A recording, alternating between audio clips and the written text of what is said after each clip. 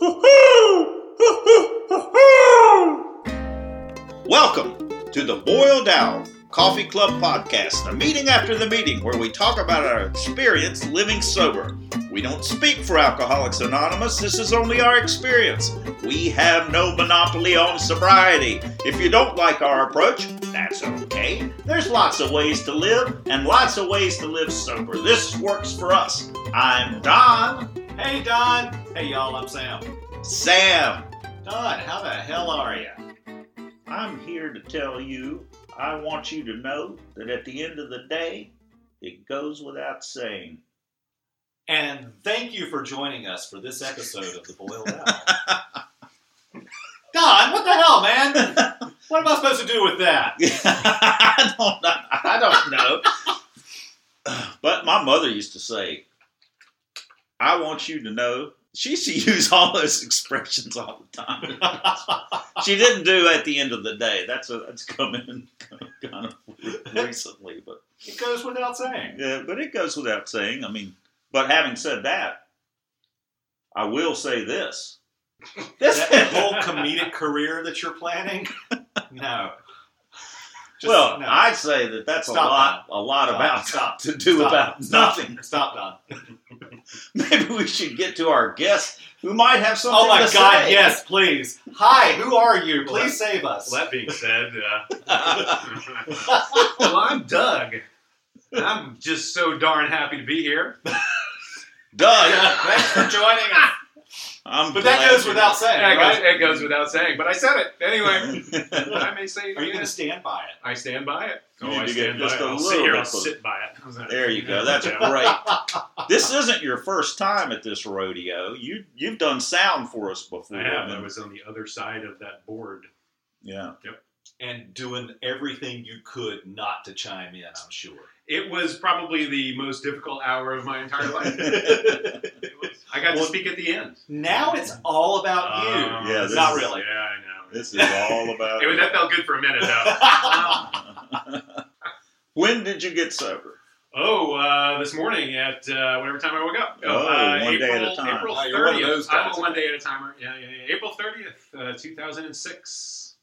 That's consistent with what he told me earlier. It's true. He's telling It's been documented by the authorities.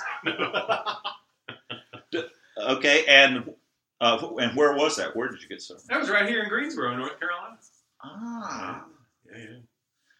What brought you to AA? Had you heard of it before, or how did you end up coming to AA? All right, so I'd heard of it before, but I think I had a huge misunderstanding about anything to do with it because it was just whatever I heard was from TV and movies, and it gets underrepresented or misrepresented that way for simplicity's sake, for nobody's fault, I guess, for not understanding it.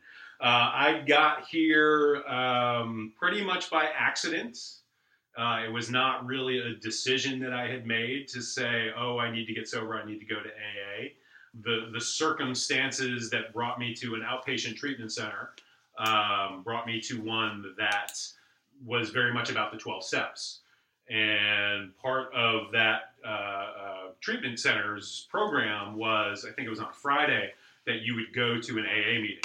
They wouldn't physically take you there, but it was, okay, we're going to meet for an hour and then go to, I think it was one or two specifically that you were supposed to go to. And I didn't really know anything to be honest with you, I didn't really know I was in a treatment center for the first couple of weeks that I was there. That's how screwed up that I was. I really didn't know what was going on. And going to this AA meeting and they didn't say that beforehand. I was there on the Friday and they were like, okay, now go to this meeting. And I show up at the AA meeting and I was like, oh, okay. So, I stumbled into it. It was not a decision. What were you in for? So I was in for, you want the long version of the story? You want the medium version of the story? What's just a short version? You said you didn't even know where you were. Was it a bunch of drugs involved with it as well as alcohol? Or was at the time it wasn't. And it wasn't that I was in a blackout when I showed up, but I had certainly been previously. It's kind of hard to tell the story succinctly, but I'm going to try. So I was arrested prior to showing up at this treatment center. But that arrest didn't necessarily make me decide that this is it, I've hit my bottom. It was just so happened that the week prior to the arrest, I had made this appointment at this outpatient treatment center so I could go and take the quiz that was being required from the state of New Jersey, where I lost my license back in the 80s. So I was trying to get my license renewed here in North Carolina. The computers all got hooked up in the 20 years since I had been here. And they were like, you have this suspension in New Jersey you need to take care of. And it was because of a DWI in the 80s. Uh-huh. New Jersey said you were required to go to a class, take a class for 8 hours, 16 hours or something, and get somebody to fill out a piece of paper and say, okay, cool, you can get your license back. Well, I had made that appointment randomly. I called 2 or 3 different places. This one place made an appointment for me the following week, and in between making the appointment and showing up, I got arrested in a blackout for committing a felony, essentially. How the hell did that happen? How in the hell? That's what I said when I walked in the treatment center. How is a nice, well-meaning guy like me should find out a place like this? And the guy went, huh. But yeah, and so I it was, in retrospect, it was one of those things that I look at, the universe, the grace of God, however you want to say it, was doing for me what I couldn't do for myself. It brought me to the rooms of AA. It brought me to the 12 steps. It was not a decision that I made. And those first few times that I went to the AA meeting with that group, I certainly didn't pick up a white chip. I didn't stand up and say I'm an alcoholic. It was a speaker meeting, so you didn't have to say it. But after a couple of times and after a couple of weeks of being in this treatment center, I was like, oh, yeah. I am an alcoholic. What do you know? So, it was... You saw yourself in it. Oh, yeah. From the first night. I mean, the very first speaker that I saw, I mean, he was, the names and the dates were different, but the story and the feelings and all that were the same. I mean, he used terms that I was able to identify with, not having ever really heard them before, like egomaniac with an inferiority complex. I was like, oh, that's what that feeling is. And so I just heard stuff like that in the very first meeting, and I was like, yeah, these are that happened to me with that expression. And also just somebody described the phenomenon of craving, which is talked about in the big book. Right. And when they described that, I was like going, oh. Yeah. So I want to be clear, though, that when you made this appointment with the treatment center to get this quiz thing and take the class and all that, you didn't want to quit drinking. The weeks and months leading up to that, my life had really started to... Can I swear on this podcast? Fuck yeah. Oh, fuck, good. The shit really started hitting the fan, like, not just in my life, like I was separated and things at work were screwed up, but like emotionally and spiritually, even though I probably wouldn't have labeled it as such at the time, I was hitting my bottom. I was not looking to quit drinking. I had made actually a couple of appointments prior to this through the employee assistance program, and I wouldn't show up to those appointments. But I knew, like, I needed help, but I didn't want help. I had started to get an inkling through journaling and that kind of thing that alcohol may have had something to do with it. And I had tried to quit drinking for the first time in my life in 25, 6, 7 years. I tried to quit drinking, and I lasted for 4.5, 5 days. And I was trying to control it. So I was in that stage that they talk about in the big book, where we can't control it and we can't not drink and we can't drink. And that's where I was, but I didn't really know what to do about it. And not once, I don't recall ever going, oh, I need to go to AA. And then you went to this meeting and you started hearing people saying things that you could relate to. Sure. And did that kind of almost instantly, like, oh, this is what I've been looking for? Yeah, there was certainly an immediate identification, and there was also an immediate sense of relief combined with terror, with absolute terror. Because my personality I started drinking when I was 14, 15 years old, nothing unique that we hear in these rooms, but I started drinking alcoholically right from the beginning. And I felt like so much of my personality, at least my external personality, my social personality, was always around drinking and drugging. Whether it was making friends or maintaining work relationships or whatever, there was always booze and or drugs that were involved in it. So to take that out of the equation was terrifying. But the relief factor came from now I don't have to worry about being found out anymore. Like there was all of this, because I had spent so much time like looking over my shoulder, waiting to get found out, quote unquote, and found out about what? Yeah, there were specific things probably, but also just who I was. I was afraid for you to know who I was as a human being. And then like having, been caught with this felony and all of a sudden admitting I'm an alcoholic and being in this place where I was getting help, everything was just sort of laid bare, and there was a relief to it. But like I said, it was combined with this fear because I didn't have the tools yet to realize that, I can turn my will and my life over to the care of God as I understand Him, et cetera, et cetera. It was, oh crap, what do I do now? Yeah, and that's who will I be? Who will I be? And I think a lot of my thought process at the time probably was guided by hearing things like that in meetings. I don't know if I would have. I don't know if I got to the point where I was like, oh my God, who am I going to be? I may have come to that eventually as the cognitive process started to redevelop and you start thinking about the future. But it was really more about like, what am I now? I got to show up to work. I didn't lose my job. Mm-hmm. I still had this place of responsibility, and I still had this society of people around me, and we were drinking, and it was part of work, and it was all this kind of stuff. It was life. It's like, what do I do now? It wasn't what am I going to wind up being? It's what do I do tomorrow? Yeah. How do I deal with this? I don't know why, but like the needle scratching across the record is what just occurred to me as you were saying that. It's like, I've had this moment in my life, and and what the hell do I do now? Yeah, and there was, I don't think I can, I'll never forget the feelings. I mean, really, honestly, I will never forget those feelings. And I'm kind of getting choked up talking about it, because it was such an emotional time. And I never knew how to express emotions before. I mean, that's something we hear a lot about a lot of people, but I was, not brought up like that. And to experience like all of that emotion and all of these conflicting emotions at the same time, it's palpable to me still to this day. Yeah. Which is, I think, why I've never picked up a drink since that day, because I know I never want to relive that. I don't want to go through that again. It's a very real, people say, oh, we forget what it feels like. And I've heard that over and over in the rooms. And that's why I keep doing what I do, is because I don't ever want to forget what that feels like. There was, like I said, there was relief and there was hope, but more often than not, it was, well, that's your pronoun. Yeah, that's my pronoun. It's crash and burn at the beginning. I mean, if you're really going to hit bottom, and that's the way it was for me. It was crash and burn. I felt I was completely raw at the beginning like that, and just talking about anything, I burst into tears, and it was terrifying. Yeah, I remember somebody saying in my first week, they introduced themselves and said, "I'm still Randy, and I'm an alcoholic." Right. Or I'm an alcoholic, I'm still Randy. Right, yeah. And I took it to mean that I could take it personally, like, even though I'm an alcoholic, I'm still Don. Even though I'm not drinking, I'm still Don. Right.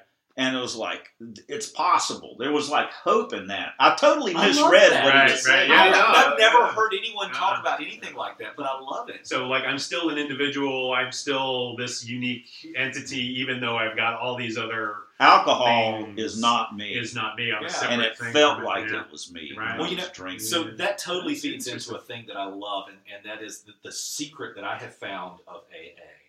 I've heard too many people say, you have to change everything. Right. And my experience is you don't have to change everything.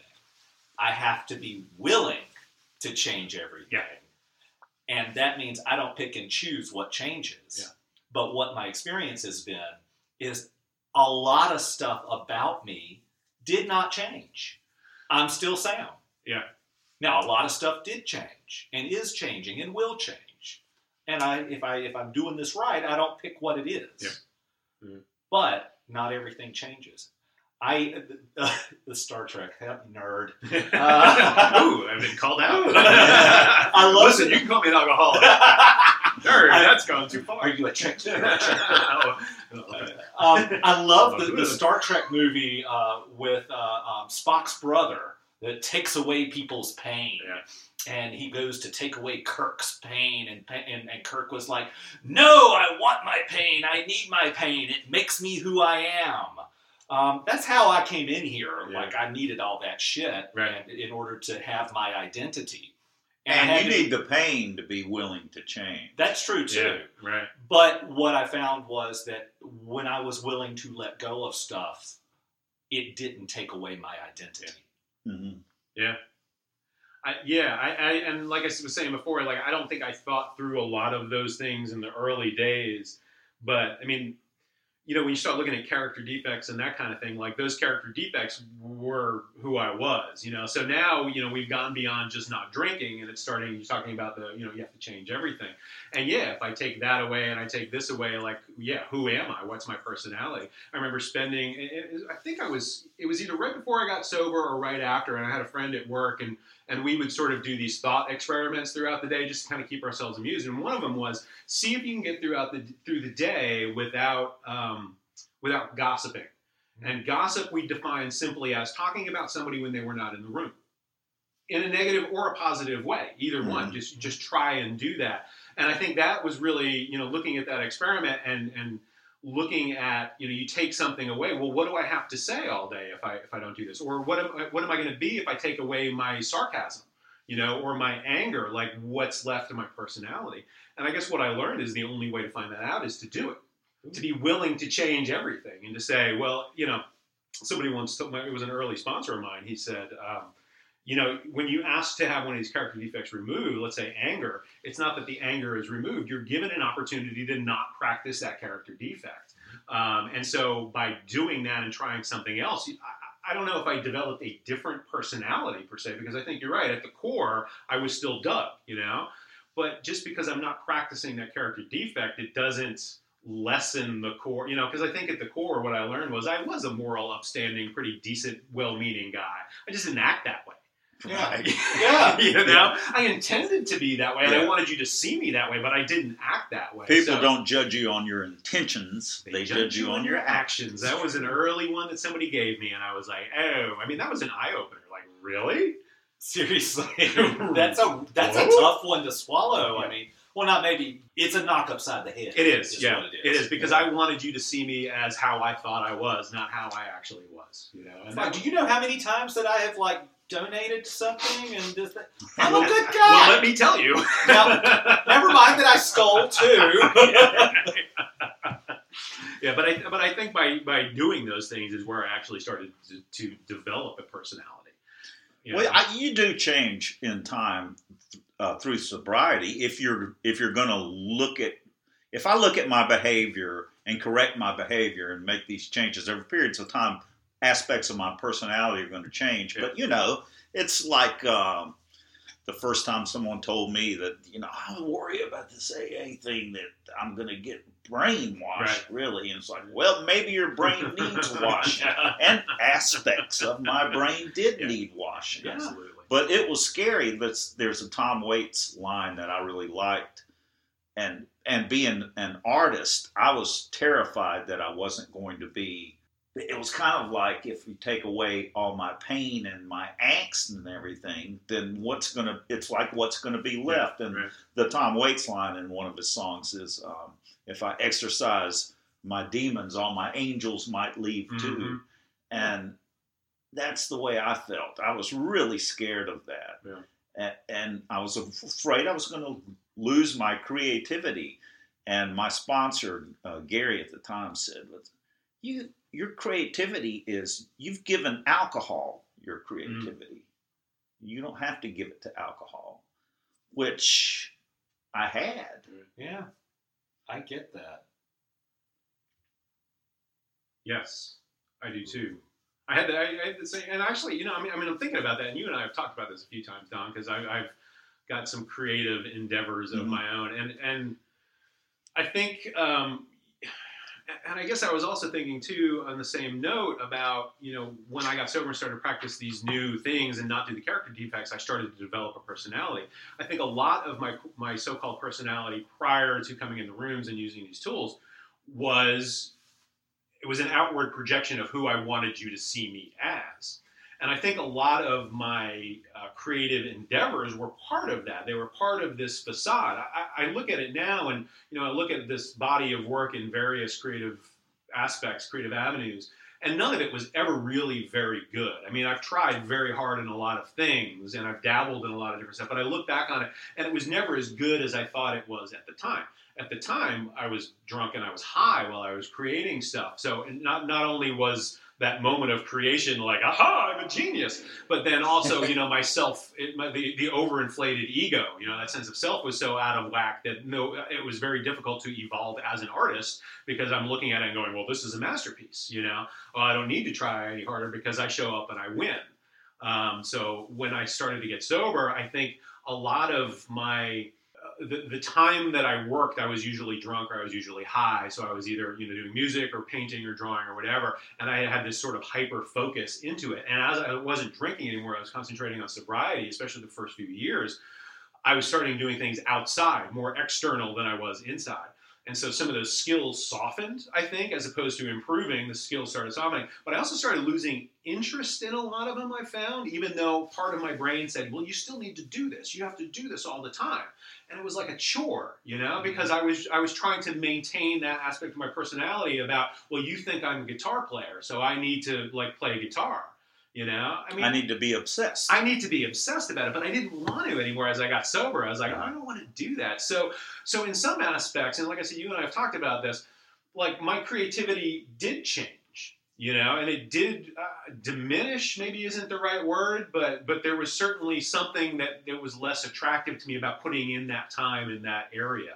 And I look at it now and I go, I wish I had done this, wish, regret, but not so much. There are moments when I go, I look at your work and I go, man, I wish I could do that. If only I had done, the years of work that would lead up to it instead of just showing up and doing it. And that's, I think that's a key. I relate. I'm not a creative type.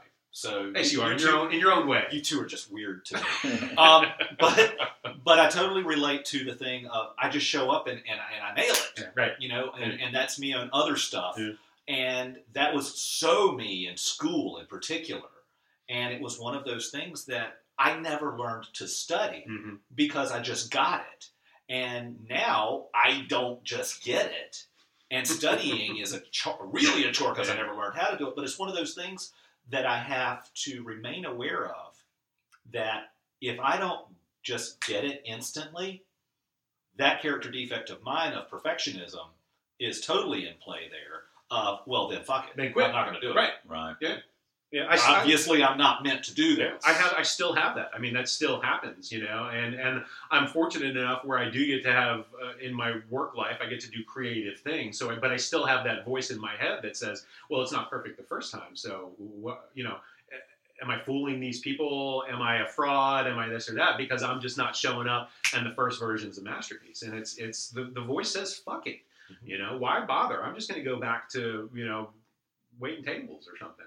Not that there's anything wrong with that, but that was something that I did for a long time that required no emotional investment, and when you start doing things that you care about, you want to succeed. But yeah, that character defect, that same voice in my head says, it's not perfect. Why bother? You're not going to win. Don't show up. I also like this idea that a lot of what I did before was based on what other people would think of me and what I'm projecting of who I am, who is Don. And there is this character that is Don that I projected all the time. And it was really important to me in dropping the character and becoming what I was actually doing through working the steps is developing who Don actually is, so that my insides match my outsides, which is an entirely different thing than what I was doing. Yeah. I mean, I really was false. Yes. Yeah. I could be very false. Yeah. And I think that what comes back to sort of what I was saying before, with that moment of, relief for me when I first got sober and realized that there was a way out of what I was doing. I think part of that relief was I don't have to be false anymore. Now, it didn't just go away because I made that decision. I mean, there was years of work, and there's still years of work. I mean, it still happens. Yeah. I'm sitting here right now bullshitting you. No. Yes. I mean, on some degree, everybody does it. I think it's part of it's part of being human. It's part of social interactions. But I think, to look good. Yeah, trying to look good. And again, it kind of comes back to what they talk about with character defects. These are all God-given things that we've overused, you know? And so we want to be social. We want people to like us. We need to be part of this tribe, but not at any cost. And that's how I was before. It was, I'm going to do it at any cost. I don't care if I step on that person who was loyal and good to me, but I need to get to this next tribe. So screw them. I'm going to turn up or down whatever dial I need to kind of be accepted by this thing I want, whether it was work or romantic or, whatever. And, you do that long enough and you don't have a personality, I don't think, you hear people talk about being a chameleon, I was a chameleon. I certainly was a chameleon in a lot of ways, but I think the overriding personality traits were always there, which was selfishness, anger, betrayal, whatever else you want to say. Those were always in play, no matter whatever the facade was that I was projecting to you to get what I wanted, So when you first got sober, you were in the treatment center. What was one of the obstacles that you discovered something different in the way you approach the world from working the steps, or something that you learned in AA? In the beginning, huh? That's an interesting question. So when I got sober, I still had a job, like I said, and it was actually, I was supervising a number of people, and I was sharing an office with a number of people, and I had to do a lot of traveling and a lot of sort of business dinner-y kind of things. And none of that stopped just because I was getting sober. It was an outpatient treatment, so I was not in lockdown. I was still working, and I was still doing these things. And I had to learn how to function in that environment without drinking. And it was terrifying to me because everybody knew me as a drinker, and that was part of who I was.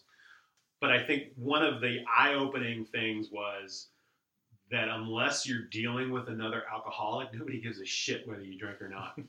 Surprise! Surprise! Yeah. Nobody cared unless the topic came up, through whatever. But for the most part, nobody said, "Hey, man, you're not drinking." Actually, this did happen on one of the very first business occasions. I was in Annapolis, Maryland, and I was standing at the bar waiting for water.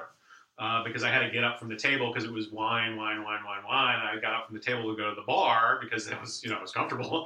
And I think I'd only been sober for less than 30 days at that point.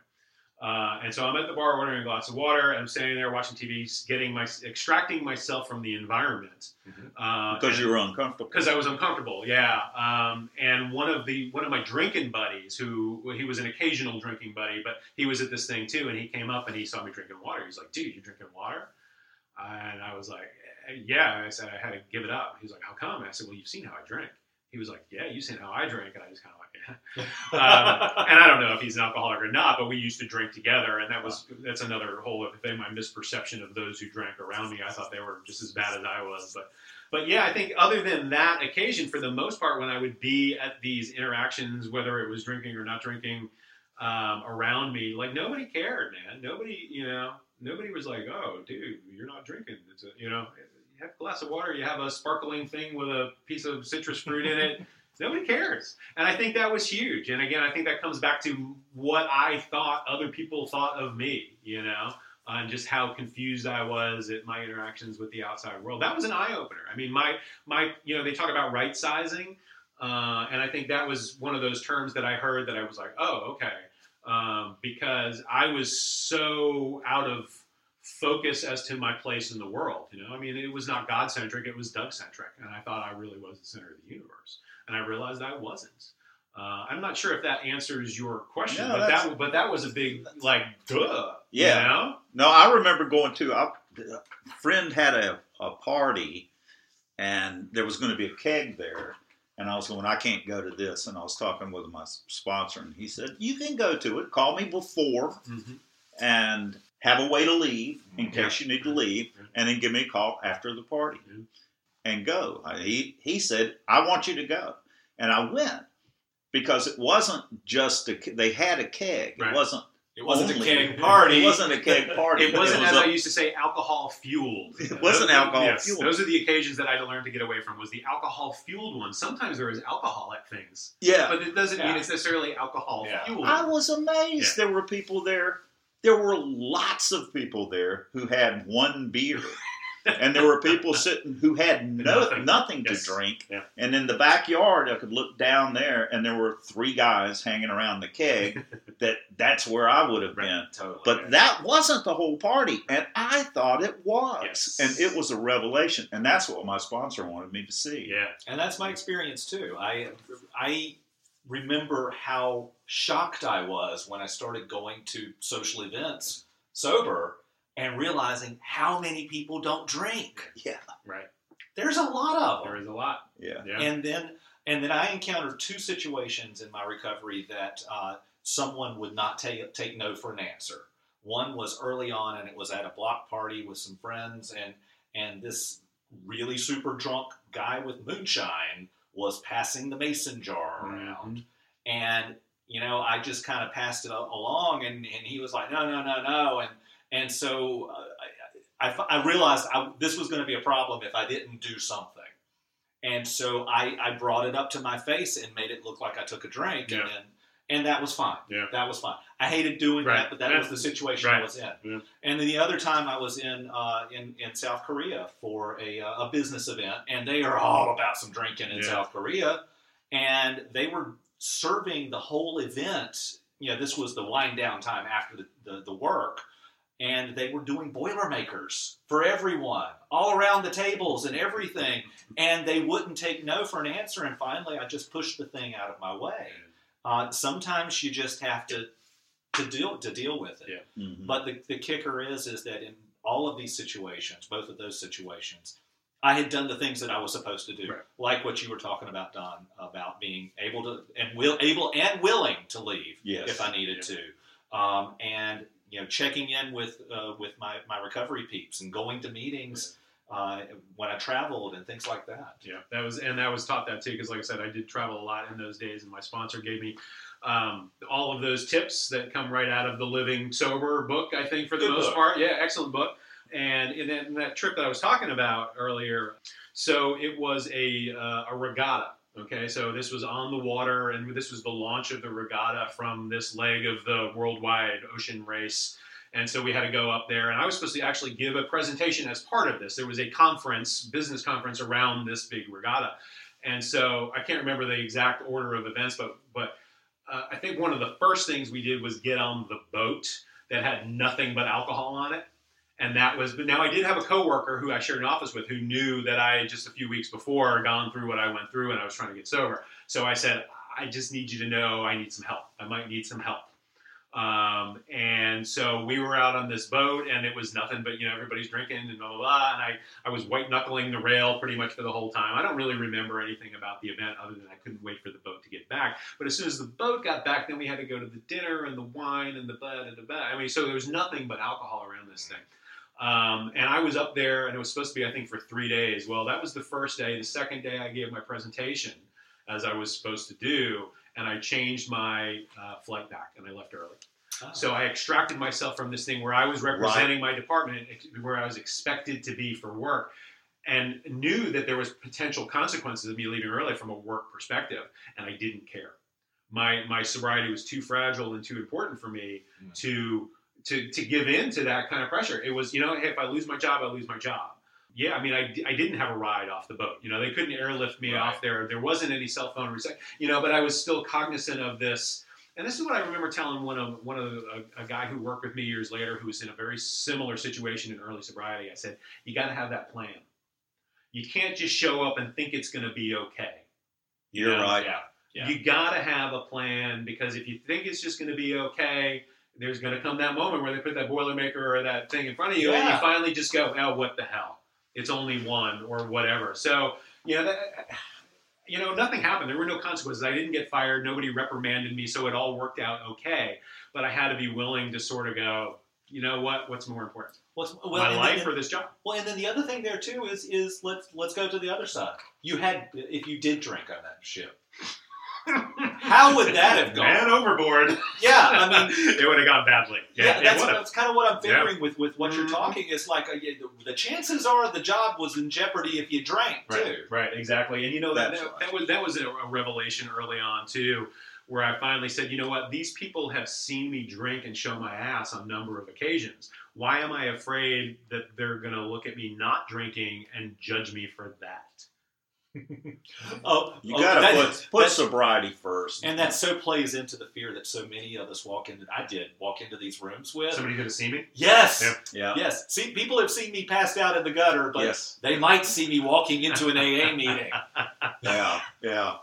I would go to a church that would have an AA meeting, it's on the schedule. I've never been there, and it's like, oh, I don't want to ask anybody where the meeting is because then they'll know that I'm an alcoholic, and that's why I'm here. It was very, very disturbing. Yeah. I mean, sneak around and try and find out where it is. And then you learn the secret of looking for people standing outside the door smoking. Yeah.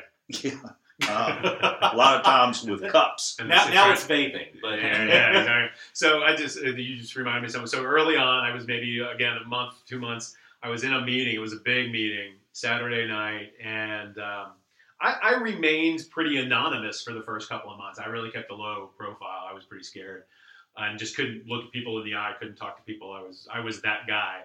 But so I'm sitting in the meeting, waiting for the meeting to start, and I see from across the room my next door neighbor's son, and he's probably 50-something at the time, and my next door neighbors were in their 70s. But I knew him because I lived in that house for probably almost 10 years at that point.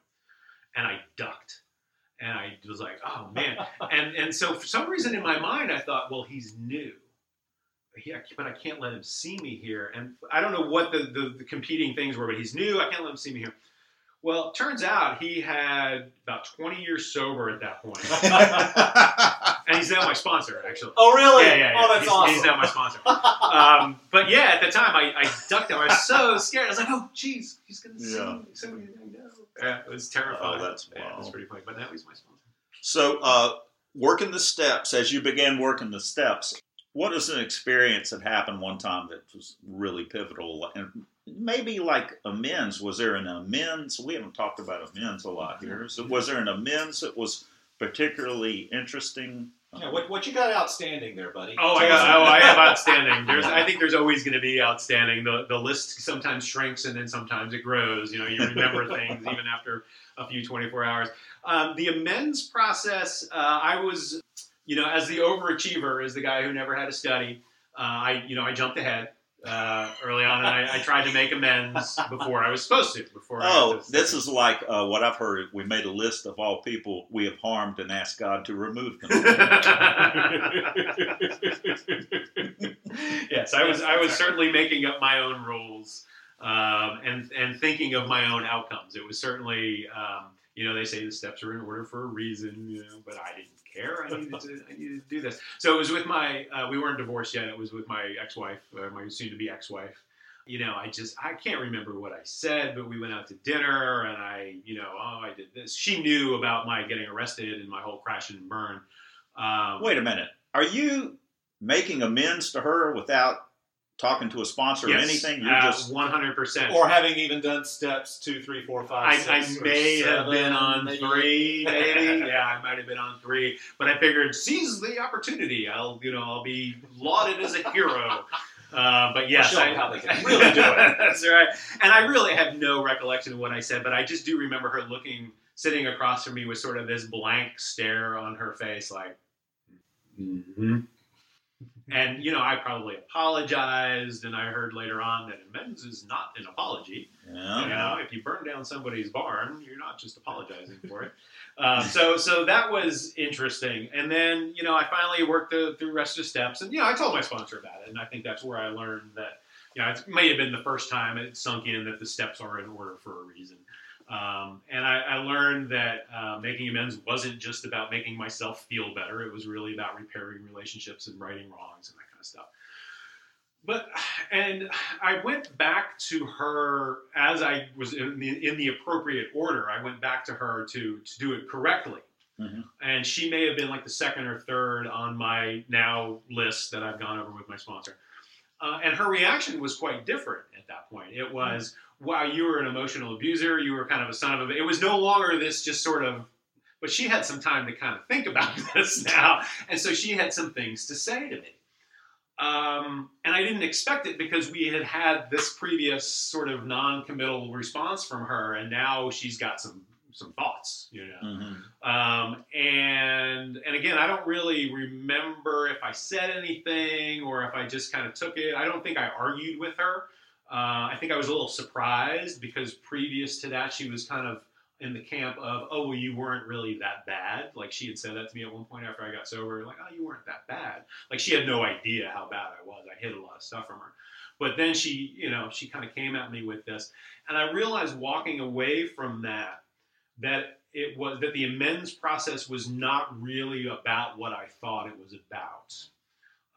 It was not just about cleaning up my side of the street and rebuilding barns and repairing relationships. It was about moving forward as this sort of new member of society, and not repeating those things that I had done. Some people talk about humiliation and humility and all this kind of stuff. There was a certain level of humiliation, I think, when somebody goes, well, you were an emotional abuser, and they're calling you out on your BS, So I think there was some humiliation there, but that wasn't the overriding feeling. It was like, oh, I get it now. I don't want to be that guy anymore. Now I get to see me through your eyes, because before I didn't care what you thought of me. That's not really the right way to say it. I wanted you to think of me a certain way, but whether you did or not, that never registered, I think. I had my own self-image, and so nothing was really going to break that down. Ego has been deflated at this point. When you get to step 8, the steps are in order for a reason. You need that ego deflation.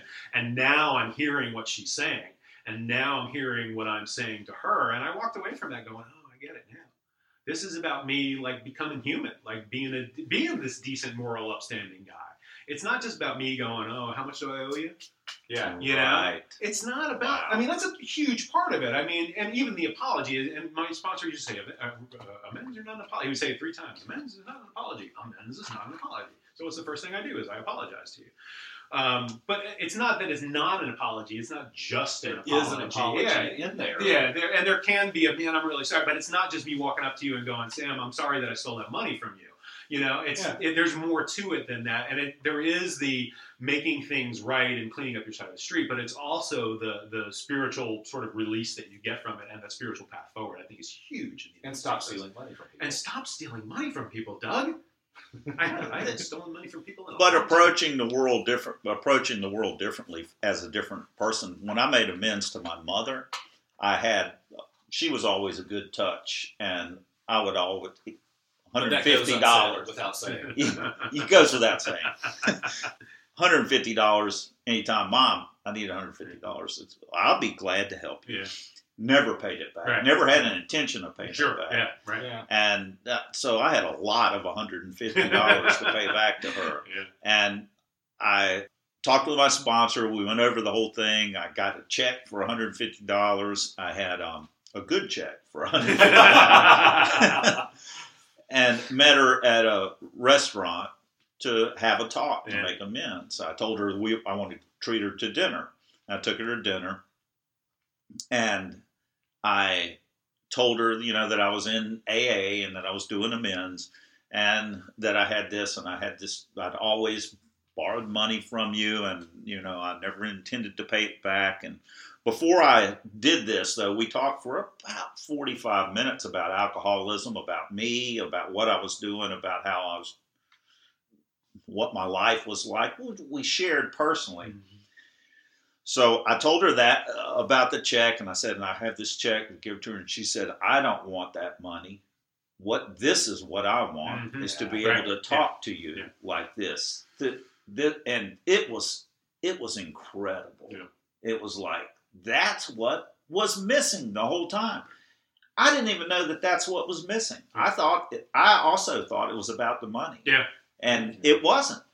It was about communication. It's about relationships. Yeah. Yeah. It's about being a decent human.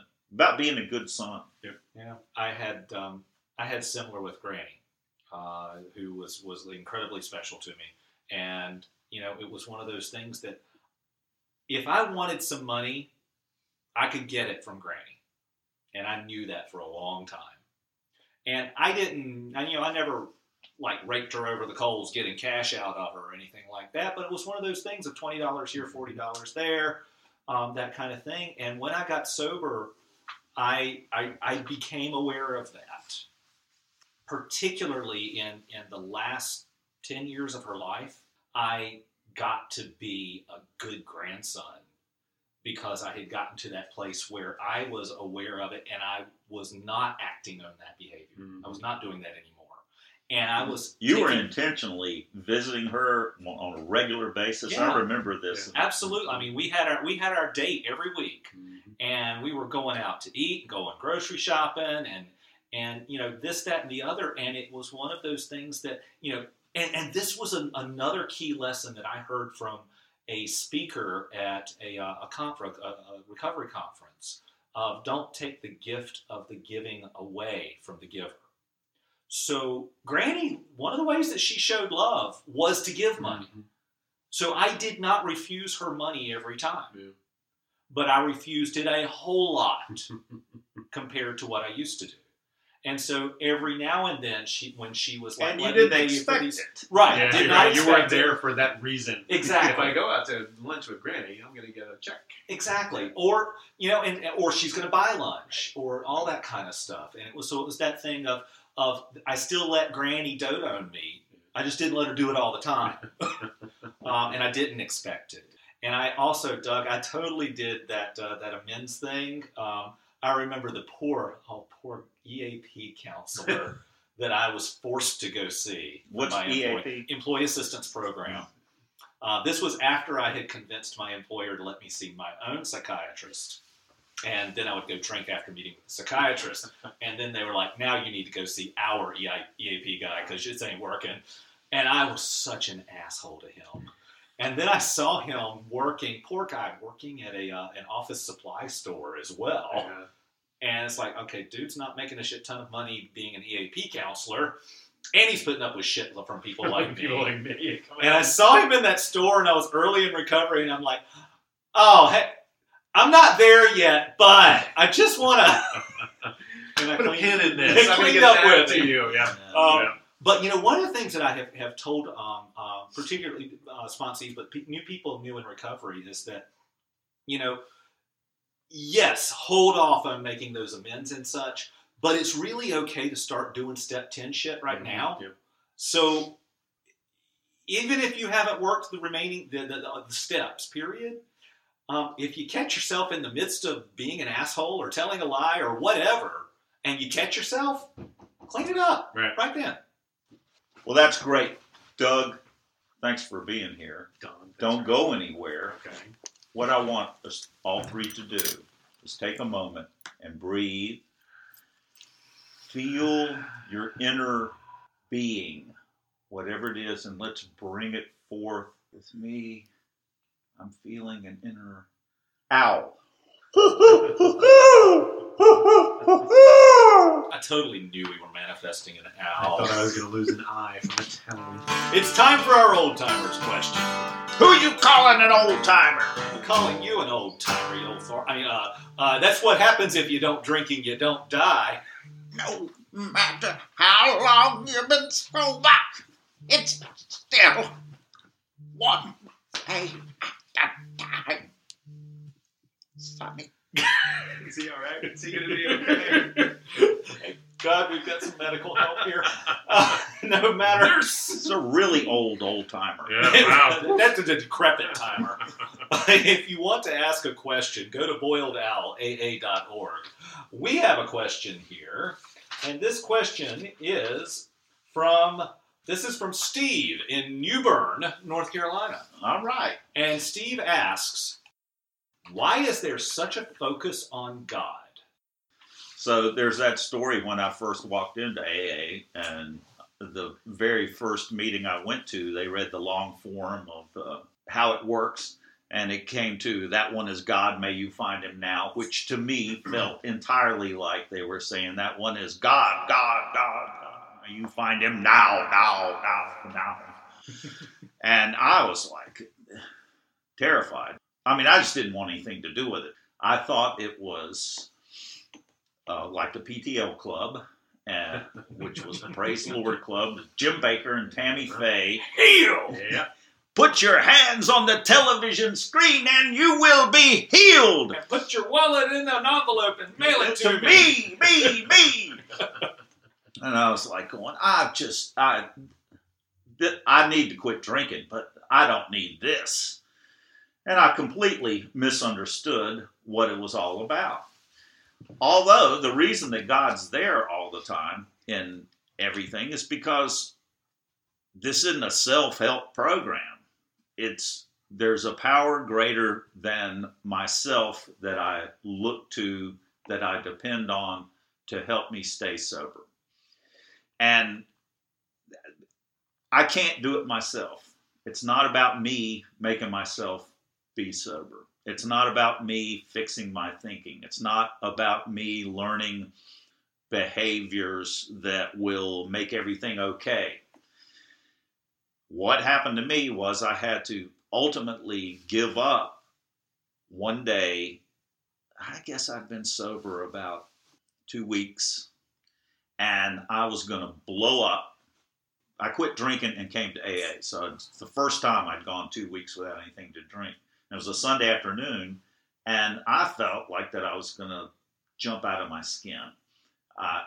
There wasn't a meeting till 8 o'clock that night, and I couldn't stand it. And it was either I'm going to get drunk or something's got to give. And they kept talking about praying in the meetings. To what? To the nothing. I didn't believe in anything.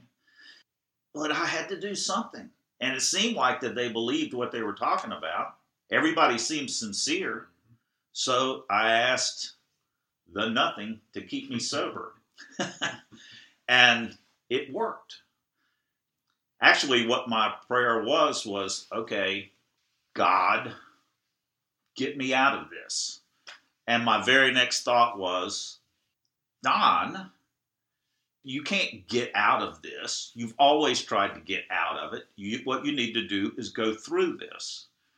Well, that's what I thought. And it wasn't like some other voice in my head. It wasn't the voice of God going, Don, this is God.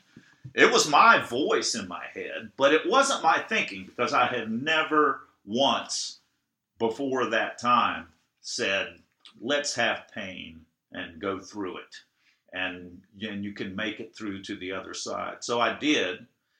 I continued to pray to the nothing to keep me sober. And I continued to stay sober. What I ultimately had to do was just go, okay, this word God is this thing that AA talks about, that if I ask for help, it will help me. I don't know what it is. It's nothing like what I thought it was. I can't define it. It's not the God of my understanding, because I don't understand it. But I'm going to do it because it's keeping me sober. And because I was convinced that all the people in AA who said they were doing it were staying sober, and it was clear that they were staying sober. So I just gave up. So I really like the idea of allowing. I'm going to allow that thing that keeps everybody sober in AA is God. I'm just replacing the word God for that thing that actually happened to me. It's an experience that I had. The reason that God is talked about in everywhere in AA, it's in all the steps, is because the only way I'm going to stay sober is I've got to find some power that's greater than myself. I ran on self-will. Self-will will not fix me. I can't will myself sober. I have to find a power greater than myself to do it. It doesn't matter what that is. And I think the hang up for me, and the hang up for a lot of people coming to AA, is that it's the word God. And God, the word God does not apply to what it used to apply to me. Now, the word God, it's not the God that I grew up with. It's not the God that I see on TV today. It's not the God that other people I know who have wonderful lives and their experience of God is something different. My idea of God is not the same as yours, Sam. It's not the same as yours, Doug. But that's okay. It is the thing that keeps me sober. And I've got to be willing to allow that I'm going to depend on that to stay sober. I've got to give up for that. That's my thoughts on it. Doug, what say you? So yeah, I mean, Don kind of said it. I think the reason that there's so much talk of God is because that was the word that these Christian dudes had to describe this phenomenon. I mean, it's what their belief system, whether how strongly they believe in it or not at the moment, is sort of beside the point. But their culture sort of gave them that word and that concept that they had recognized as there is something, you need something greater than you to get through this alcoholism, to get some other sort of, this out of your own hand. You can't cure yourself. You need something else. And, they use the term, I was just thinking as you were talking, I remember somebody saying once in a meeting, and I don't know if they were telling a story or if this was actually happening, where somebody said, oh, we got to be careful about how much we talk about God in this meeting because it's going to chase away the newcomer. And somebody said, well, if God chases him out, the alcohol is just going to chase him right back in. So I think, right. If you're worried about the word God, and I had some worries in the beginning about the terminology and the sort of Christian basis of a lot of this stuff because of my own preconceived notions more than anything else. If you're worried about it, you're going to find things to continue to worry about within the language of the program. If that's what you want to focus on, God, that's not what I believe, blah, then you're going to keep focusing on that, and you're going to miss all the rest of it. You're going to miss the spiritual experience. If you say, well, screw it, it's just a word, but I get what they're talking about, I need something bigger than me to help me because the problem can't solve the problem, then you're going to be okay. I had to find my own way to do that. I think everybody finds their own way to do that because, like you said, my God is not your God. I use the word. I don't mean what you mean. And I don't mean maybe what I meant a week ago, to be perfectly honest with you. But it's just, it's a shorthand. And like I said, these guys did the best that they could in 1930, was it 739? I can't remember that when they wrote this. It was published in 39. Published in 39. They did the best they could to describe what had happened for them. And that's what they say. This is what happened for us. And if you do this, you could probably get this too. Yeah, I think you can get hung up on it if you want to. And I'm not sure if that's where that question is coming from, is, why all the God stuff, But that's kind of how it sounded to me. Like it's, it's sort of coming from, it's coming from that place of, why do we need to keep talking about this? Because it offends my atheism or my agnosticism or my Buddhism or whatever, And I mean, personally, I decided to stop being offended by it. I sometimes notice it more than others when I'm in a meeting. But I think that's, again, more about my state of mind than it is any particular meeting or the program. It's just about, well, today I feel like being a jerk towards God, so I'm going to curse his name. Darn you, God. But if I let that chase me out, I'd be dead right now. So I had to be okay with it. Yeah. I went through a program before I got sober that repurposed words.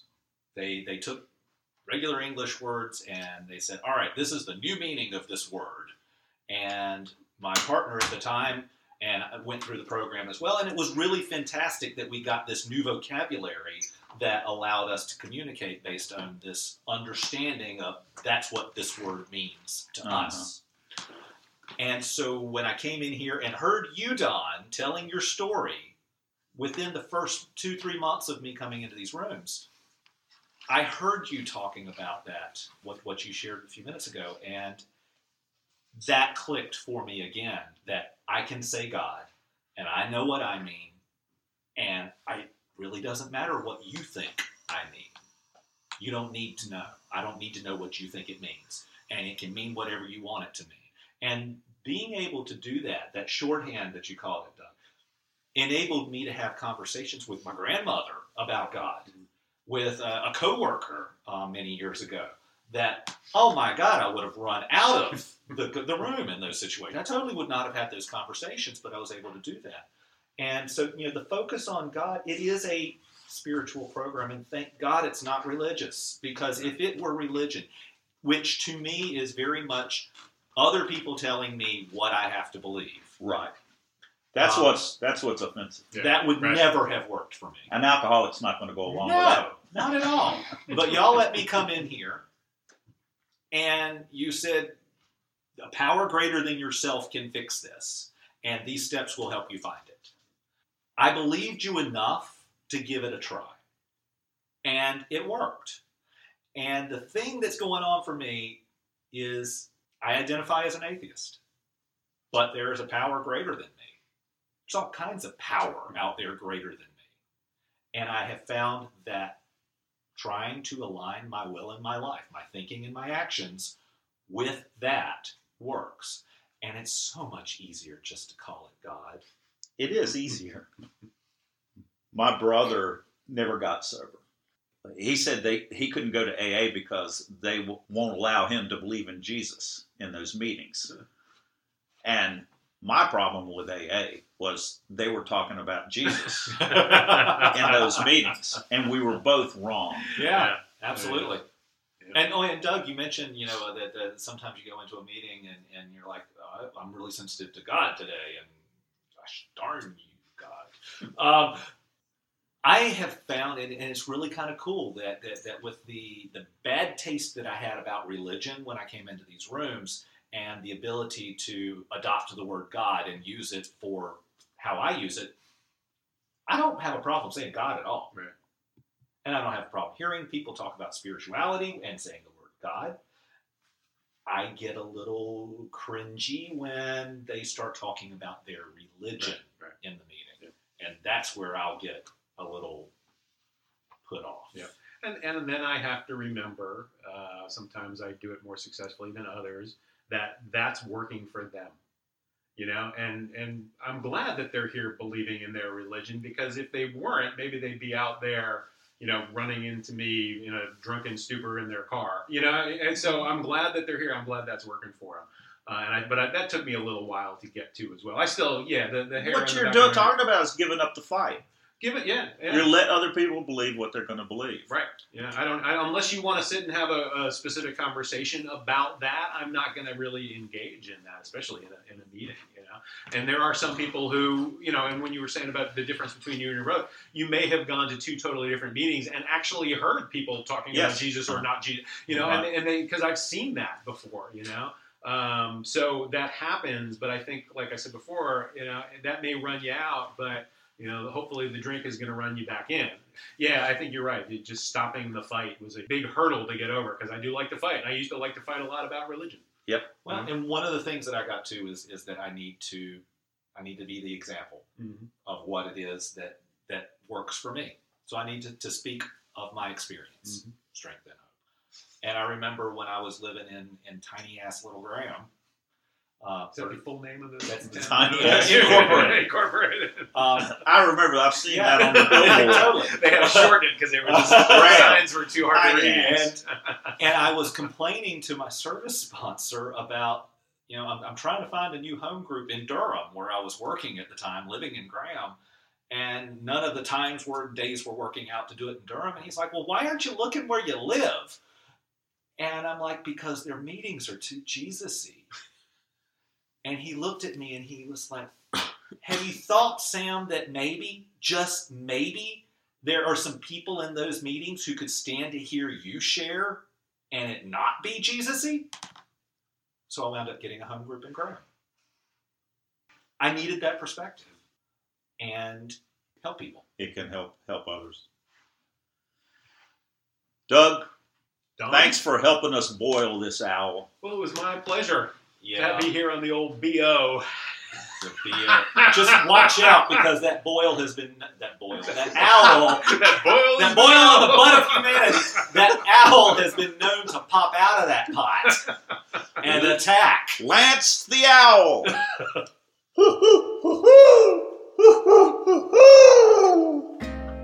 Thanks for joining us. The Boiled Owl podcast is posted on the 1st and 15th of every month. Visit our website at boiledowlaa.org or email us at giveahoot@boiledowlaa.org. If you want to know more about AA, Google Alcoholics Anonymous in your city or visit aa.org. Please note, Boiled Owl AA is produced by members of AA and only expresses our experience and opinions. It is not endorsed by AA World Services.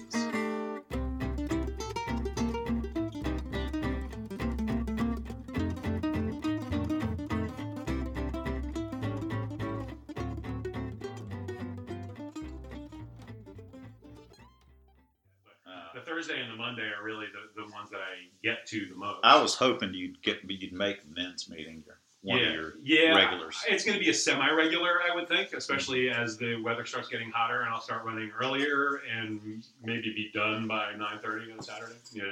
But the runs get longer as You got to get there early. But if you're running, just run over just there. run to it, Just right? run Just over show. I did that Yeah, once. and whoever has to sit beside your Yeah. sweaty ass. Sit in the back. I did that one Sunday. So the Sunday morning cone meeting used to be my home group when I first got sober, and I ran to that once because I used to live over, like Daniel, so I just hit the Greenway. I was like, oh, I'll just run. And I just sat there for the entire thing, just sweating and like sticking to things and thinking, People like, is he a newcomer? I know, why is he sweating so much? It took 3 laps. So People do that on Monday night, come from yoga, yeah, and they're wet. they're wet, they're moist. And if the air conditioning's on, it's a little much.